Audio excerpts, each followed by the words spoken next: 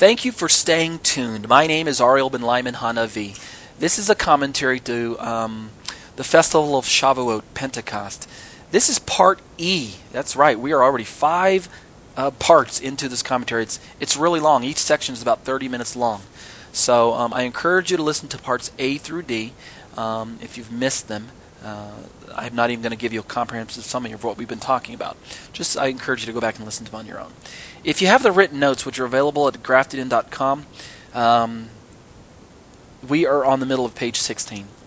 We're talking about the Holy Spirit, and we've been talking about now in this last section about being filled with the Spirit of Messiah, controlled by Messiah, witnessing for Yeshua, being a witness for Yeshua, just like he said in the book of Acts to his Talmudim, that after the Spirit has come upon you, you'll be witnesses of me, witnesses for me. And so now let's turn to a discussion on the Spirit and the Word. Because as we're going to find out, and I think Pastor Norm Franz, a good friend of mine, has coined it in these terms, okay? If you have too much Spirit in your life, you are, how did he put it? Oh gosh, what's the terminology he used? You'll be let me just term it in my own terms because I can't remember exactly what Norm said. But basically, too much Spirit in your life, and you're going to be a crazy person. Okay, you'll be eccentric if you're not grounded in the Word. If there's no balance, and if you've got too much Word in your life and not enough Spirit, then you'll just be a dead person. You'll be boring. You'll be too rigid, and so you need a balance, a proper balance of the Spirit and the Word. And so that's where I'm going to turn in this next section in my commentary. This next section is entitled "The Spirit and the Word." The believer's relationship with the Spirit, the Ruach HaKodesh, is both critical and progressive. It's critical in that one learns that the Torah life is a life of faith rather than a life of works, and has little reference to emotions. Remember the verse that says the just shall live by faith? That's critical. But it's also progressive in that as one walks consistently in the power and the control of the Ruach HaKodesh, the fruit of the Spirit that we talked about in Galatians will be produced in your life. So we've got the critical work of the Spirit and the progressive work of the Spirit. We have the saving work of the Spirit, and we have the sanctifying work of the Spirit. We have the Spirit in us, and we have the Spirit upon us. Now, a word of caution is in order when I'm talking about the Spirit coming upon you and working within you. Do not seek an emotional or mystical experience if you're pressing into the Spirit. What I mean is this.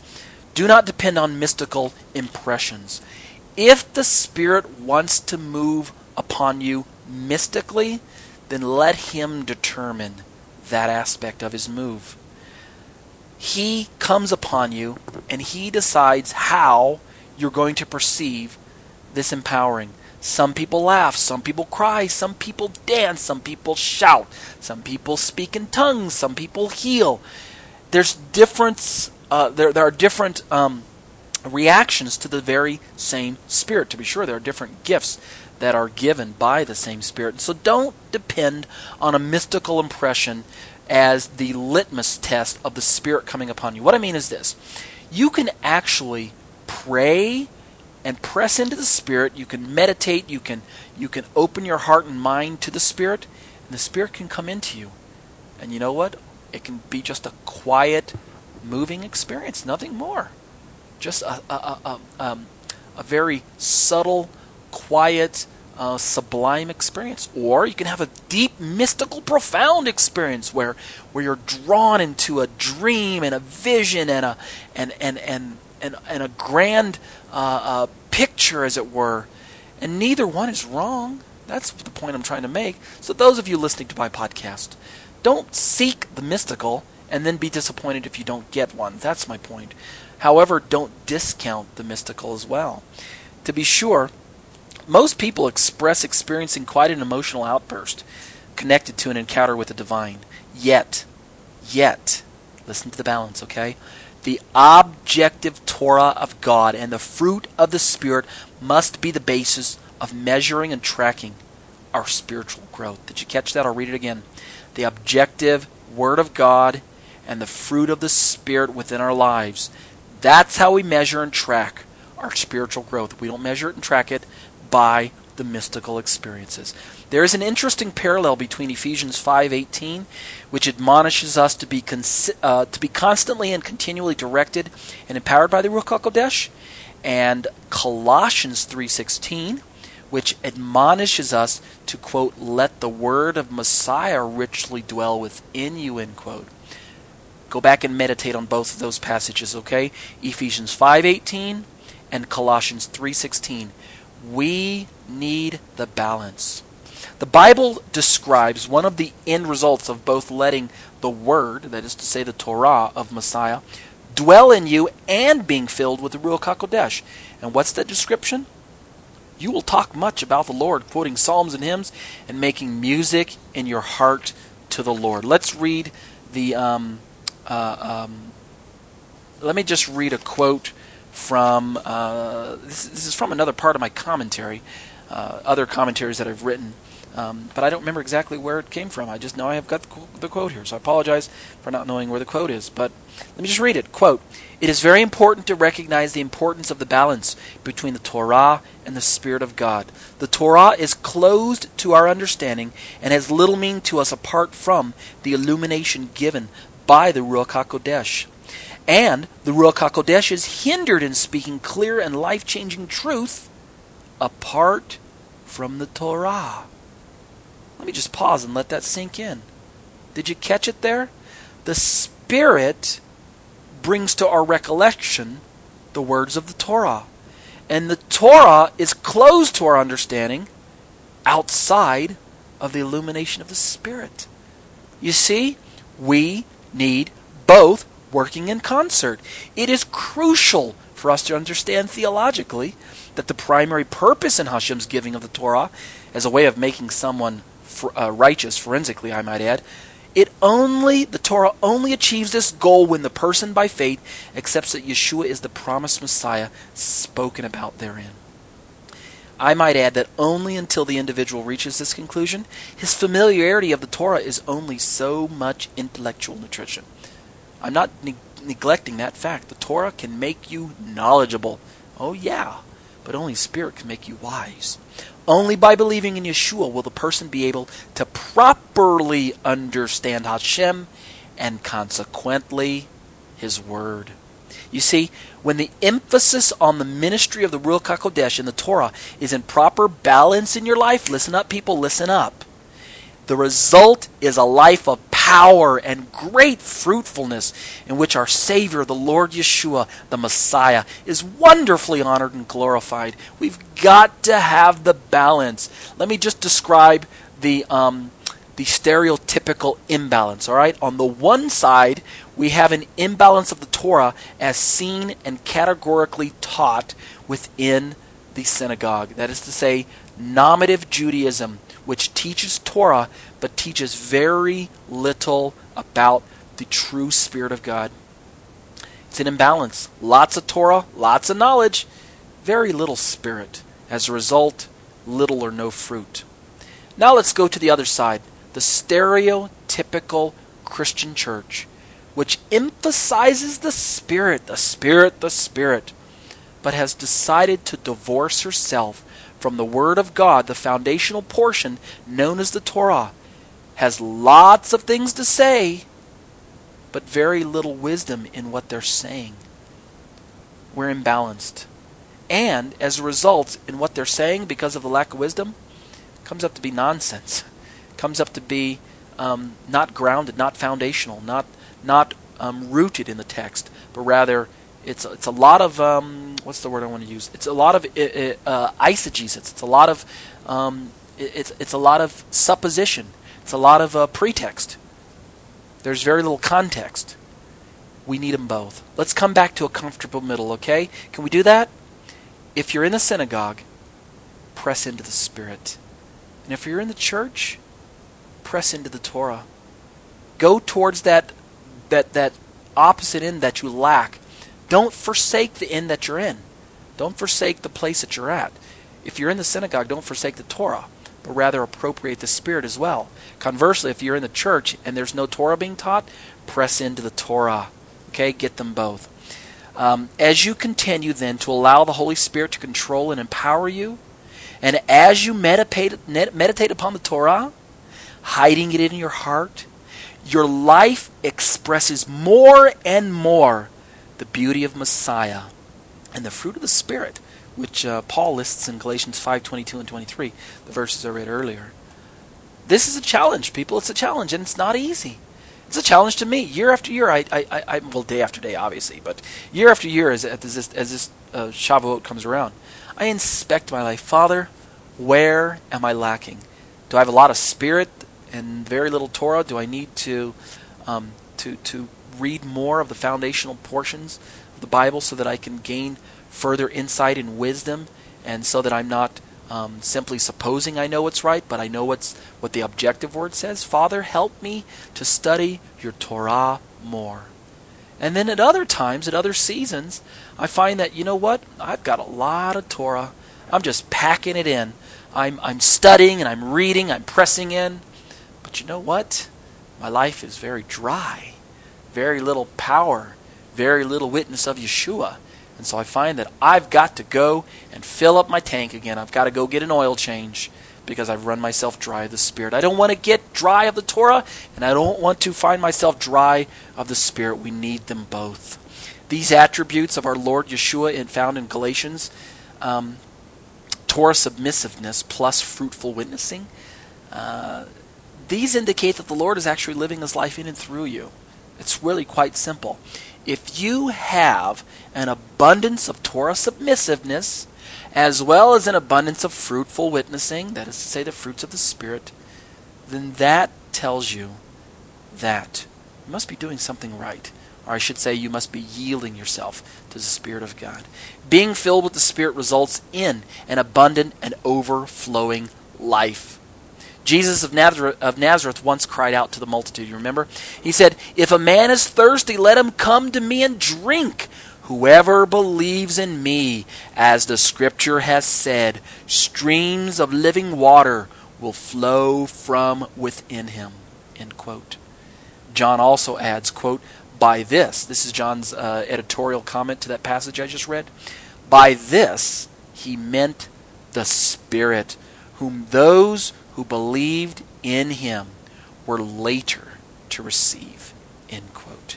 It's a wonderful teaching, a wonderful challenge. So as you press in this year during Shavuot, during your quiet times, during your study times, don't forget the balance. Word plus Spirit. Word plus Spirit. Not Word versus Spirit. It's not Torah versus Spirit. It's Torah and Spirit. Amen? Amen. Let's move now farther down into my commentary. If you remember, I had a section where I was introducing some questions that people had sent in. And I decided to use the questions as an opportunity to present an answer that everyone can share in. And so we have question 2 here from one of my readers. And the question 2 really is similar to question 1. But it's just a very straightforward question. Again, I don't have all the answers to the questions that people send in, but I do welcome the questions. And so thank you for sending in questions. Speaking of being filled with the Spirit, all right, we've already described what it means to witness for Yeshua, to be filled with the Spirit. We talked about in versus on, and we also talked about word versus Spirit. And again, truly, we know that the terminology is misleading. It's not in versus on, it's in and on. And we know it's not word versus Spirit, it's word and Spirit. This is the abundant life that Yeshua has offered to us and desires for us to live. And truly, this abundant life is not being experienced by many believers, and it's quite sad. But look at question 2. What does it mean to be filled with the Holy Spirit? Now, as if I hadn't already answered the question, I'll go ahead and answer it again. The terms baptized and filled, some versions say baptized by the Spirit, sometimes say filled with the Spirit. In my understanding, they are synonyms for the same experience described above. That is to say, where the Spirit empowers you, the already saved individual, to perform things or perform works or what's the word term I want to use? To obey God in a manner that otherwise would be impossible for you to do, or would be extremely difficult for you to do. Being baptized in the Spirit or being filled with the Spirit has the idea of receiving your marching orders, okay? Like a soldier gets commissioned to go and do something. And it's not only this commissioning, but it's empowering. The first term, baptized, simply connects the experience with the physical baptism that all believers are to undergo. As truthfully, if you'll recall, many believers admit to feeling filled with the Spirit at the moment of their baptism. In fact, there is, in fact, a natural association when one gets baptized, when one undergoes a mikvah, because in the mikvah process, one dies to self. There's a dying. You go under the water, and in that suspension of life, remember, you have to hold your breath because we don't breathe water. We're not fish. But when we go under the waters of the mikvah, we are dying to the breathing world, as it were. And in that death, we are identifying with Yeshua's death. And then we have to come up out of the waters, symbolizing Yeshua's being resurrected. And in that resurrection in the mikvah, the waters, as it were, symbolize that we are being resurrected unto Yeshua. There is a fresh start, a new empowering, a change of our walk and in of our life. Because the dead person is gone. He's the one that went down into the water. And the new person has been resurrected. He's the one that came up out of the water. So being baptized by the Spirit is sometimes synonymous with this experience. Some people go down into the waters of the mikvah and come up. And when they come up, they're shouting, they're praising God, and rightfully so, because the experience, what they're feeling on the inside, and what they're apprehending with their mind is the death and the resurrection of the old self. And yet, what I've just described is more or less the salvation experience. What does it mean to go down into the mikvah and come back up if you're already saved? Well, then we're talking about a death of the old flesh, the old nature, a death of the old habits, a death of the old mindset, a death of the old patterns of life, and a rebirth, a renewal of the strength in my walk in God. Father, refill me. A death of the absence of the Spirit, and a rebirth of the filling of the Spirit, if I could demonstrate it that way. The terms, in fact, are indeed used synonymously, baptized and filled. Question 3. What does baptized with fire mean? You ever see that in the scriptures? Baptized with fire. Well, here's the answer to question 3. Once again, this term, baptized with fire, helps to describe the experience of being filled with the knowledge of Messiah, being filled with the ability to walk in a manner that describes and demonstrates the life of Yeshua in us, the power to witness about Yeshua, the power to go about and do the work of God. Yet this phrase is even more demonstrative of carrying the connotation of a soldier receiving his marching orders, kind of what I described earlier. But this time when it says baptized with fire, the term fire in the Bible is used to convey the power of the Word of God, the power of the knowledge of God. To be sure, both the Sinai experience and the day of Pentecost were accompanied by great displays of fire, right? When the power comes upon you, the dunamis, from where we get the word dynamite, the Greek word dunamis, refers to power. When that power comes upon you, it signifies the Word of God, the Torah, the apostolic scriptures going forth in power in the life of an individual. The Word without the Spirit can be quite powerless, but comparatively, the Word with the Spirit is most powerful. It's a fiery power. To be baptized in fire means to appropriate the knowledge of Messiah with the knowledge of his Torah, being filled with the Spirit and filled with the Word of God. Not just filled with the Spirit. Sometimes some people get filled with the Spirit, but they have very little knowledge of the Word of God. And the power of the Spirit comes perhaps upon them to change their life. You understand what I'm saying so far? Let's say you got an individual who got saved. Let's say we got Bob, all right? Bob got saved at the Billy Graham Crusade a month ago, but Bob has not yet been able to witness to anyone. So Bob presses into the Spirit. And in that pressing in, the Spirit enters into Bob and overflows Bob's life to the point that Bob is able to crucify his flesh even further. And so you could say he's baptized by the Spirit for Bob's own benefit. Bob was raised in a non-Christian home, in my little example. And as a result, Bob doesn't have very much Bible knowledge. He doesn't really know how to witness to people in power, because Bob has his own headaches and hang-ups and hardships. And so the Spirit can fill him and come into him and begin to break down the old Bob on the inside. He's saved, and now he's going to begin to get filled with the Spirit to break down the old nature that's within him. But sooner or later, as Bob avails himself of the Word of God on a repetitive basis, the Spirit is going to baptize Bob with fire, and in this baptism of fire, the Spirit is going to be able to quicken the words of God within Bob to be a more effective witness, this time to reach out to other people. Do you see the subtle difference? Baptized by the Spirit for the purpose of taking care of house cleaning within me, as opposed to, when compared to, baptized with fire so that I can be outreaching and reach out to other people. Okay, that's my answer to question 3. Baptized in fire. Okay, it's like the soldier is receiving his marching orders so he can go out, not to be introspective, but to be outreaching, to reach out to other people. Again, to be baptized in fire means to appropriate the knowledge of Messiah with the knowledge of his Torah. Indeed, the two go hand in hand. For without the Word of God firmly rooted in a believer, how can the Spirit bring all things of Yeshua to his remembrance, just like Yeshua said? So we need the Word of God, and we need the Spirit of God if we're going to be baptized by fire. Question number 4. What is the Spirit's fire that can be quenched if we despise prophecy?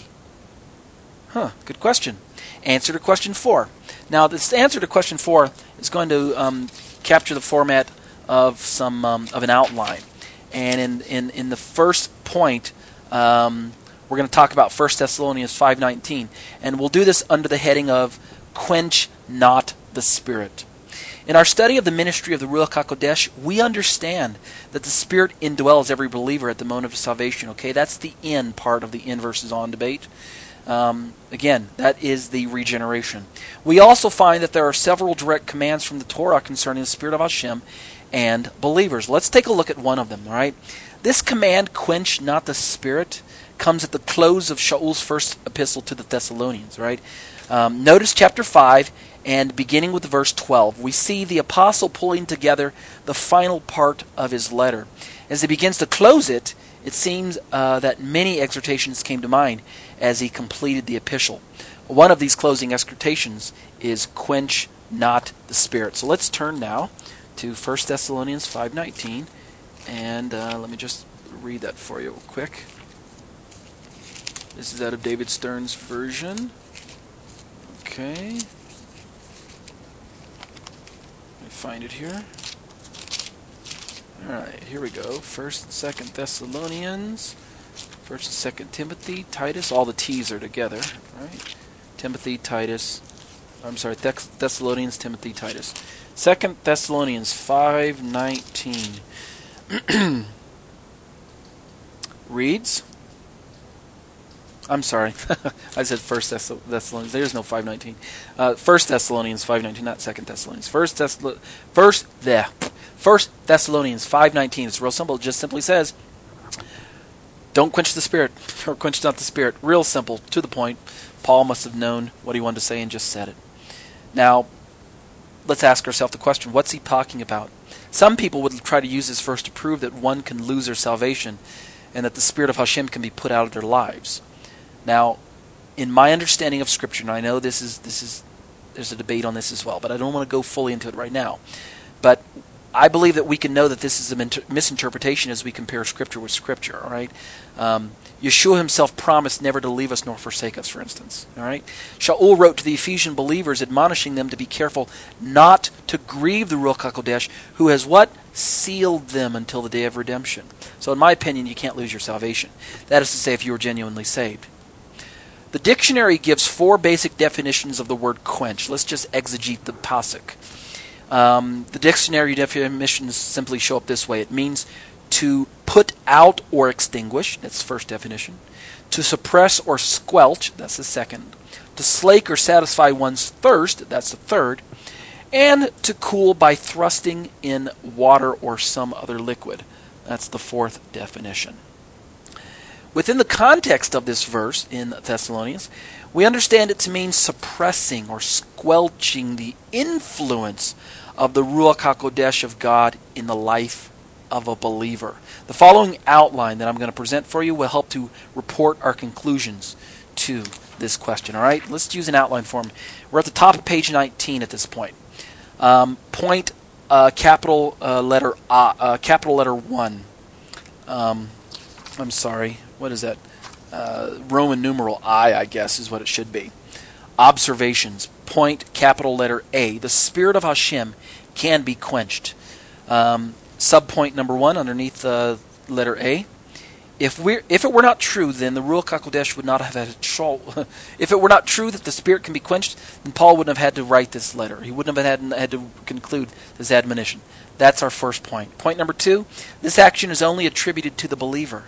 Okay? Paul is speaking to believers. Unbelievers do not possess the Spirit as an inheritance. That is central to our understanding Paul's letters. Okay? And point number 3, primarily the Ruach HaKodesh is not quenched from without side of the individual, but from within the individual. That's going to help us to understand what the pasuk is trying to teach us. Back out to capital letter B under my outline here. What is it that the believer can do to quench the Spirit of Hashem in his life? Good question. Point number 1 under heading B. It is not done merely by committing a single sinful act. Okay, so just get that out of your mind. It's not just one act that will just drive God away. He's far more gracious than that. For it is the Spirit of God who convicts us of our sin in the first place. So you sin, you get convicted. You sin, you get convicted. You sin, you get convicted. If you sinned and God left, then the next time you sinned, there wouldn't be any conviction because the Spirit of God would have left you. So that's where I'm going with that. Rather, it is done by continually living in sin. It's repetitive disobedience to the Torah that quenches the Spirit of God in our life. Even after the Spirit has convicted a person of such a sin, if he continually, repetitively, remorselessly sins, then quenching can take place. So the emphasis here is on the repeat offender. I might add that many of the verbs in the Greek language that speak of sin are actually in the repetitive tense. They're in the ongoing sense of repetition, of an ongoing sinning, not just one-time sin, but rather the repeat offender. The believer who expresses knowledge of objective Torah commands and yet refuses to repent based on the prompting of the Spirit. That's what can quench the Spirit in a person's life. Point number 2 under subheading B. To understand how believers quench the Spirit in their lives, we have to remind ourselves of how the Spirit ministers to us individually. How does He minister to us? Well, point number 3. Note John 16:13, which I'm just going to paraphrase here in point number 4. He is here, the Spirit, to teach us, to guide us, to direct us, to rebuke us, and to show us the way to unfold the Torah to give us joy, peace, and love. That's how He ministers to us. Point number 5, His ministry, speaking of the Spirit, is to what? To transform our lives, our character, and our experiences into those of the Messiah, Yeshua.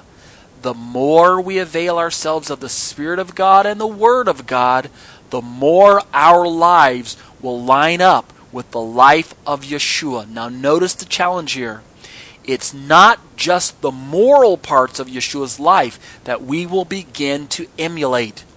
It is in fact the Torah obedience that we will also begin to emulate. So the challenge for someone within the Standard Church today is your life becoming more and more Torah obedient?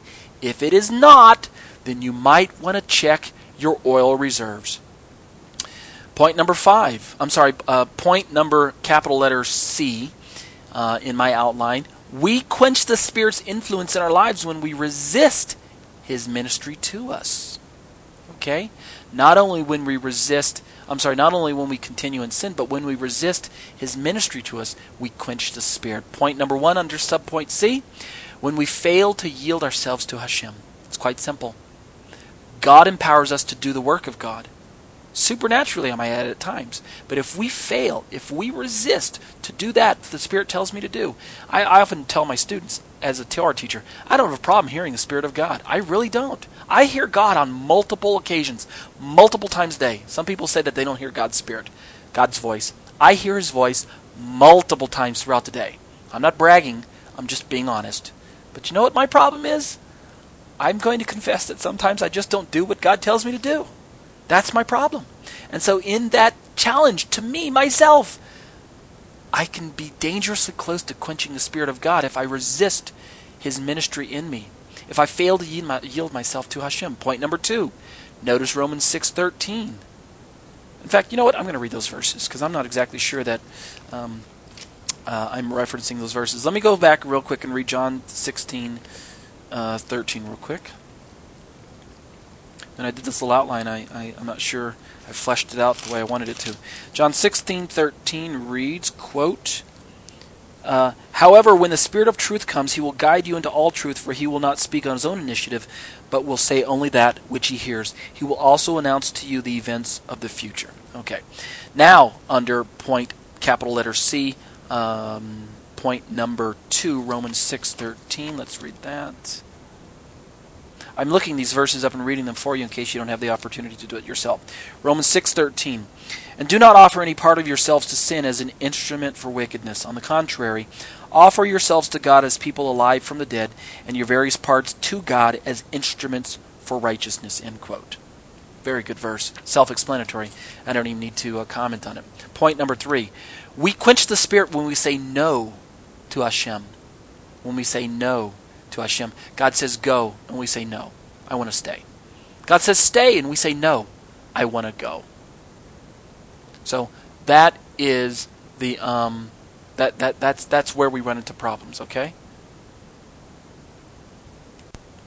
It has been stated quite aptly, quote, nothing could be more misdirected than a self-directed life, end quote. What a powerful maxim. If we are operating under our own pretenses, under our own wisdom, under our own direction, then we are misdirected. Conversely, if we're operating under the guidance and the power of the direction of the Spirit of God and the Word of God, then what could be more directed than that? God directs us. God guides us. So when God says go, go. And when God says stay, stay. I know it's difficult, but we have to do it. And you know what? By the power of the Spirit, we can. Point number 5. When Hashem created us, he purposely made us with a God-shaped hole on the inside. You ever heard that term before? A God-shaped hole? Even unregenerate man innately recognizes the need for higher direction from without himself. He really does. Simply put, man was divinely designed to be led by the Spirit of God instead of leading himself along without God. The Scriptures testify to these truths. Subpoint small letter A. Man's goings are of the Lord. How can a man then understand his own way? That's a reference from Proverbs 20 verse 24. Quote, O Lord, I know that the way of a man is not in himself. It is not in man that walketh to direct his steps. End quote. That's Jeremiah 10:23.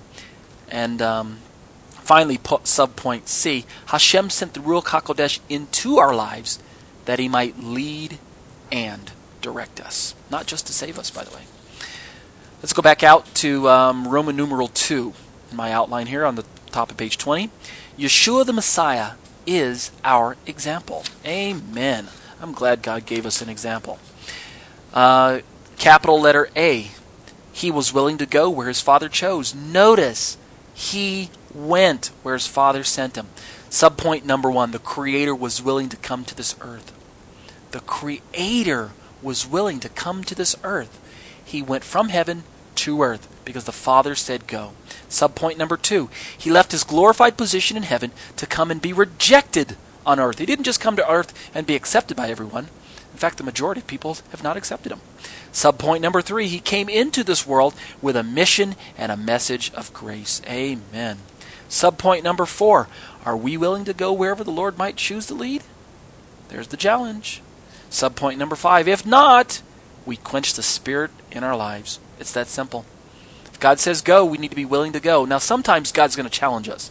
He says, Ariel, are you willing to go to the jungles of Africa? And I say, no, I don't want to go. I'm afraid of going over to Africa. They're gonna kill me. They're going to spear me. They're going to cut my throat or whatever, right? I conjure up all kinds of images of missionaries getting hacked to death by the natives. The point is this. I need to be willing to go. And sometimes I could get my ticket in hand and have the plane ready to taxi down the runway. And yet God, the Spirit of God could stop me and say, okay, Ariel, don't go. I just want to know if you're willing to go. I have to be willing to go. Doesn't mean I'm going to go every time, because God can change direction and send me somewhere else. But the point is, I need to be willing. And if I'm not, then I quench the Spirit in my life. If I consistently resist what God is doing and sending me to. Subpoint capital letter B.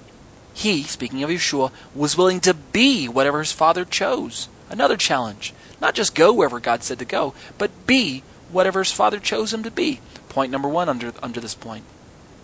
Not only was he willing to lay aside the garments of glory, which means he became a beggar in that sense, but point number 2, he was willing to be incarnate, become flesh, the Creator taking on the form of the creation, which is like a demotion. Here he is in all of his glory, and he set that aside to become a mere man, a mere mortal, like you and I. Mere in the sense that he took on human nature with all of its frailties, its weaknesses, its temptations, its hungers, its lusts and its passions, and yet he didn't sin. Amen. Point number 3, he made himself of no reputation and took upon him the form of a servant and was made in the likeness of men. Of course, that's Philippians 2 verse 7.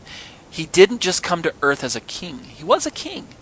But while he was here on earth, he was a servant. He went around washing people's feet, healing people, ministering to people, speaking words of life to people. He didn't puff himself up and lord over people. Although he is Lord over everyone. But he didn't lord over people. He demonstrated what a servant of servants is supposed to look like. Point number 4. Are we willing to be what Hashem wants us to be? That's the challenge. And point number 5, if not, we quench the Spirit of God in our lives. Capital letter C.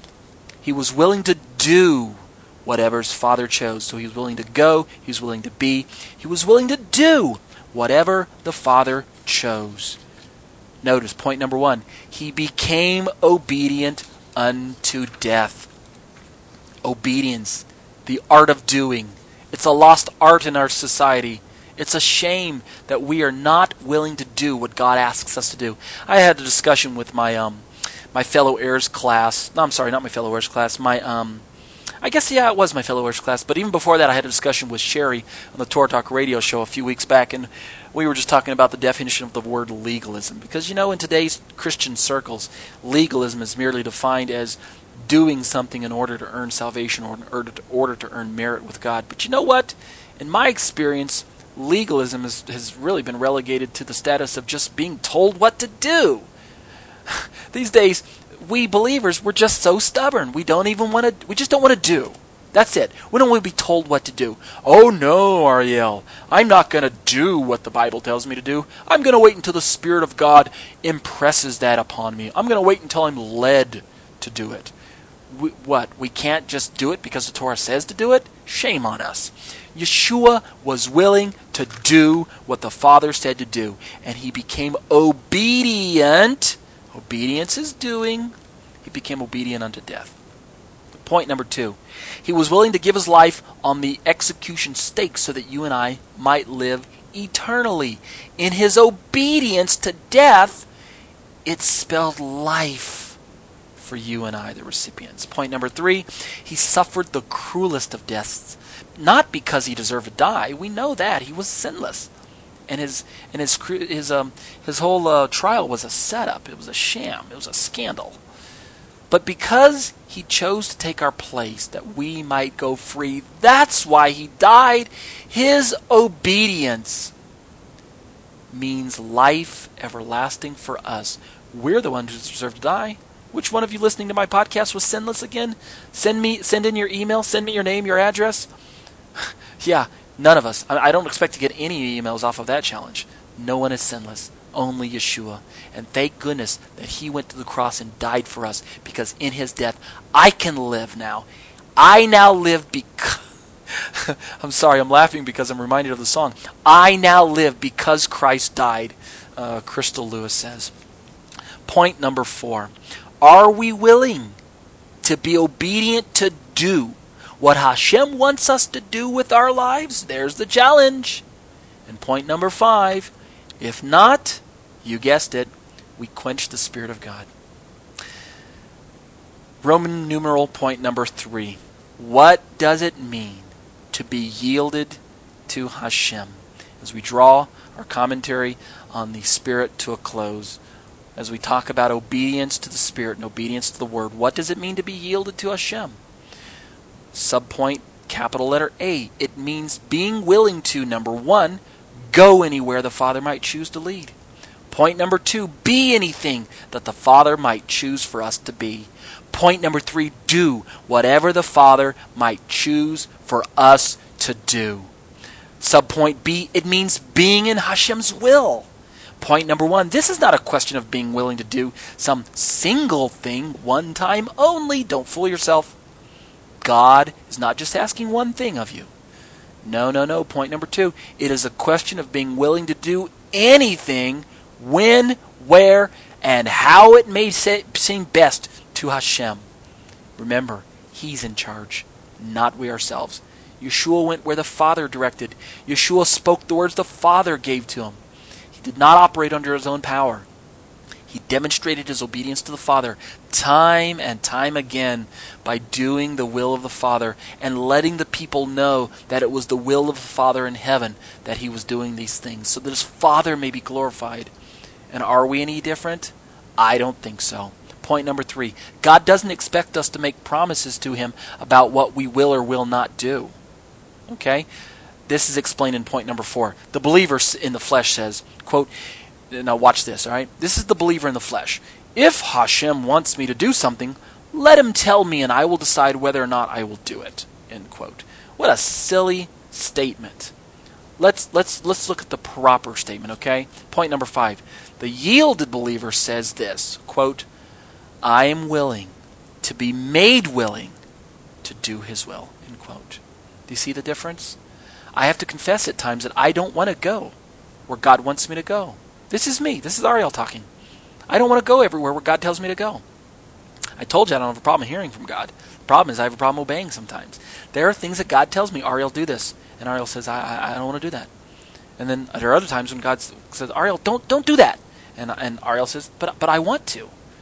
And so the prayer that I want to pass along to you is the prayer that I listed at point number 5 in subpoint B.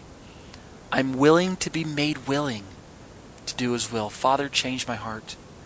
Change my heart so that I am made willing to do your will, because confessionally, I don't always want to do. Truthfully, I don't always want to do. Truthfully, I'm afraid. Help me to have the faith to do what you want me to do. And point number 6 says it all. Whatever it takes, people, whatever it takes, determine in your heart that you will not go down the path to destruction. I've made that determination to myself this year because I've been introspective this year. I've looked at my life, and I've looked at some of the things that I've been doing, that I've been playing around with, some of the dangers that I've been flirting with, some of the thoughts that I've been entertaining, some of the places I've allowed my hands to go, my eyes to go, my thoughts to go, my feet to take me, and I'm not happy. And so this year I rededicated myself to Hashem. I said, Lord, please create in me a clean heart and renew a right spirit within me. Of course, this is the Psalm of David, right? The prayer that he prayed after he had sinned with Bathsheba. And so, Lord, I pray during this Shavuot, during this season of giving of the Spirit and the giving of the words of life, that you will renew within me a righteous desire to walk into your ways and to embrace your Spirit and to be a witness for you. Whatever it takes, whatever it takes. I refuse to plateau. I refuse to fall into the ditch. I refuse to give up. I refuse to give in. That's my prayer. And I encourage you, the listener of my podcast, to pray that prayer as well. Not because it's some magic formula, but out of the sincere cry of your heart, press into the Spirit of God, press into the Word of God. And guess what? He will change you because He's faithful. Let's draw these conclusions to this last section of my commentary. It's about 45 minutes in, and we will be done in about 5 minutes. Quench not the Spirit. Don't say no to Hashem. Don't seek solutions apart from His leading or treat Him with indifference. We must be willing to be led, be willing to go, to be and to do whatever God might choose, as difficult as that might be. Sometimes God gives you the insight and tells you what's happening just around the corner, and it scares you to death. If you're like me, it scares you to death. And you know what? That's okay. It's okay to be afraid. But press in. Embrace the Spirit. He'll overcome the fear. It's human nature to be afraid. But perfect love casteth out all fear. We know that it was the Torah, the very same teachings that we have today, that was inscribed upon the stone tablets that day way back in Exodus. We also know that this same Torah is to be inscribed upon our hearts as we serve Yeshua, Jesus, to the glory of Hashem the Father. So how do we get the Torah in our hearts?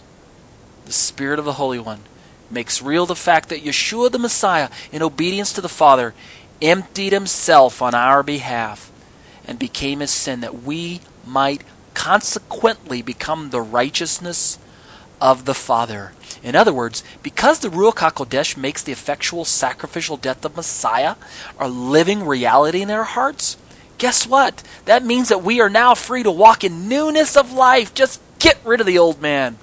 The old man is dead. Bury him. He's dead, people. Old Ariel, he's dead. And every time I go to the waters of the mikvah and I perform tevilah, I go down and I come back up, I'm reminded of the death of the old man and of the resurrection unto the newness of life. This act of faith on our part brings about the inscription of the Torah upon our hearts. That's how it gets written on our hearts. To be sure, the Torah says that Hashem Himself does this. Read Ezekiel 36, 26, and 27. Read Jeremiah 31, 33. God writes His laws on our hearts. This is what we need to do to get the Torah written on the inside. We are now free to pursue the Torah of truth without condemnation. Read Romans chapter 8, verse 1. There's therefore now no condemnation for those who are in Yeshua. And that's to be compared to the condemnation that we faced as sinners lacking the Messiah. This new identity in Messiah, it is the righteous relationship that our heavenly Abba, our heavenly Father, intended for us all along. It's so wonderful. This is what God envisioned for us. This is why we were created. The details surrounding that eventful Shavuot in Jerusalem, the one we read about in Acts chapter 2, this now serves to remind us of the present reality of the Spirit living within us and the Spirit dwelling upon us to empower us to be witnesses for Yeshua. So I want to challenge you today in my closing few comments, listening to my podcast today, reading my commentaries.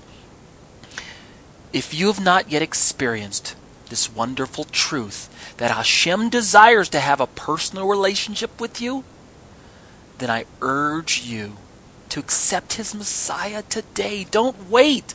Don't put it off. The Spirit of the Holy One will fill your life to overflowing, giving you a new and fresh purpose for living. Yes, He will. Yes, He can. Yes, He wants to. His Spirit will write the Torah upon your heart.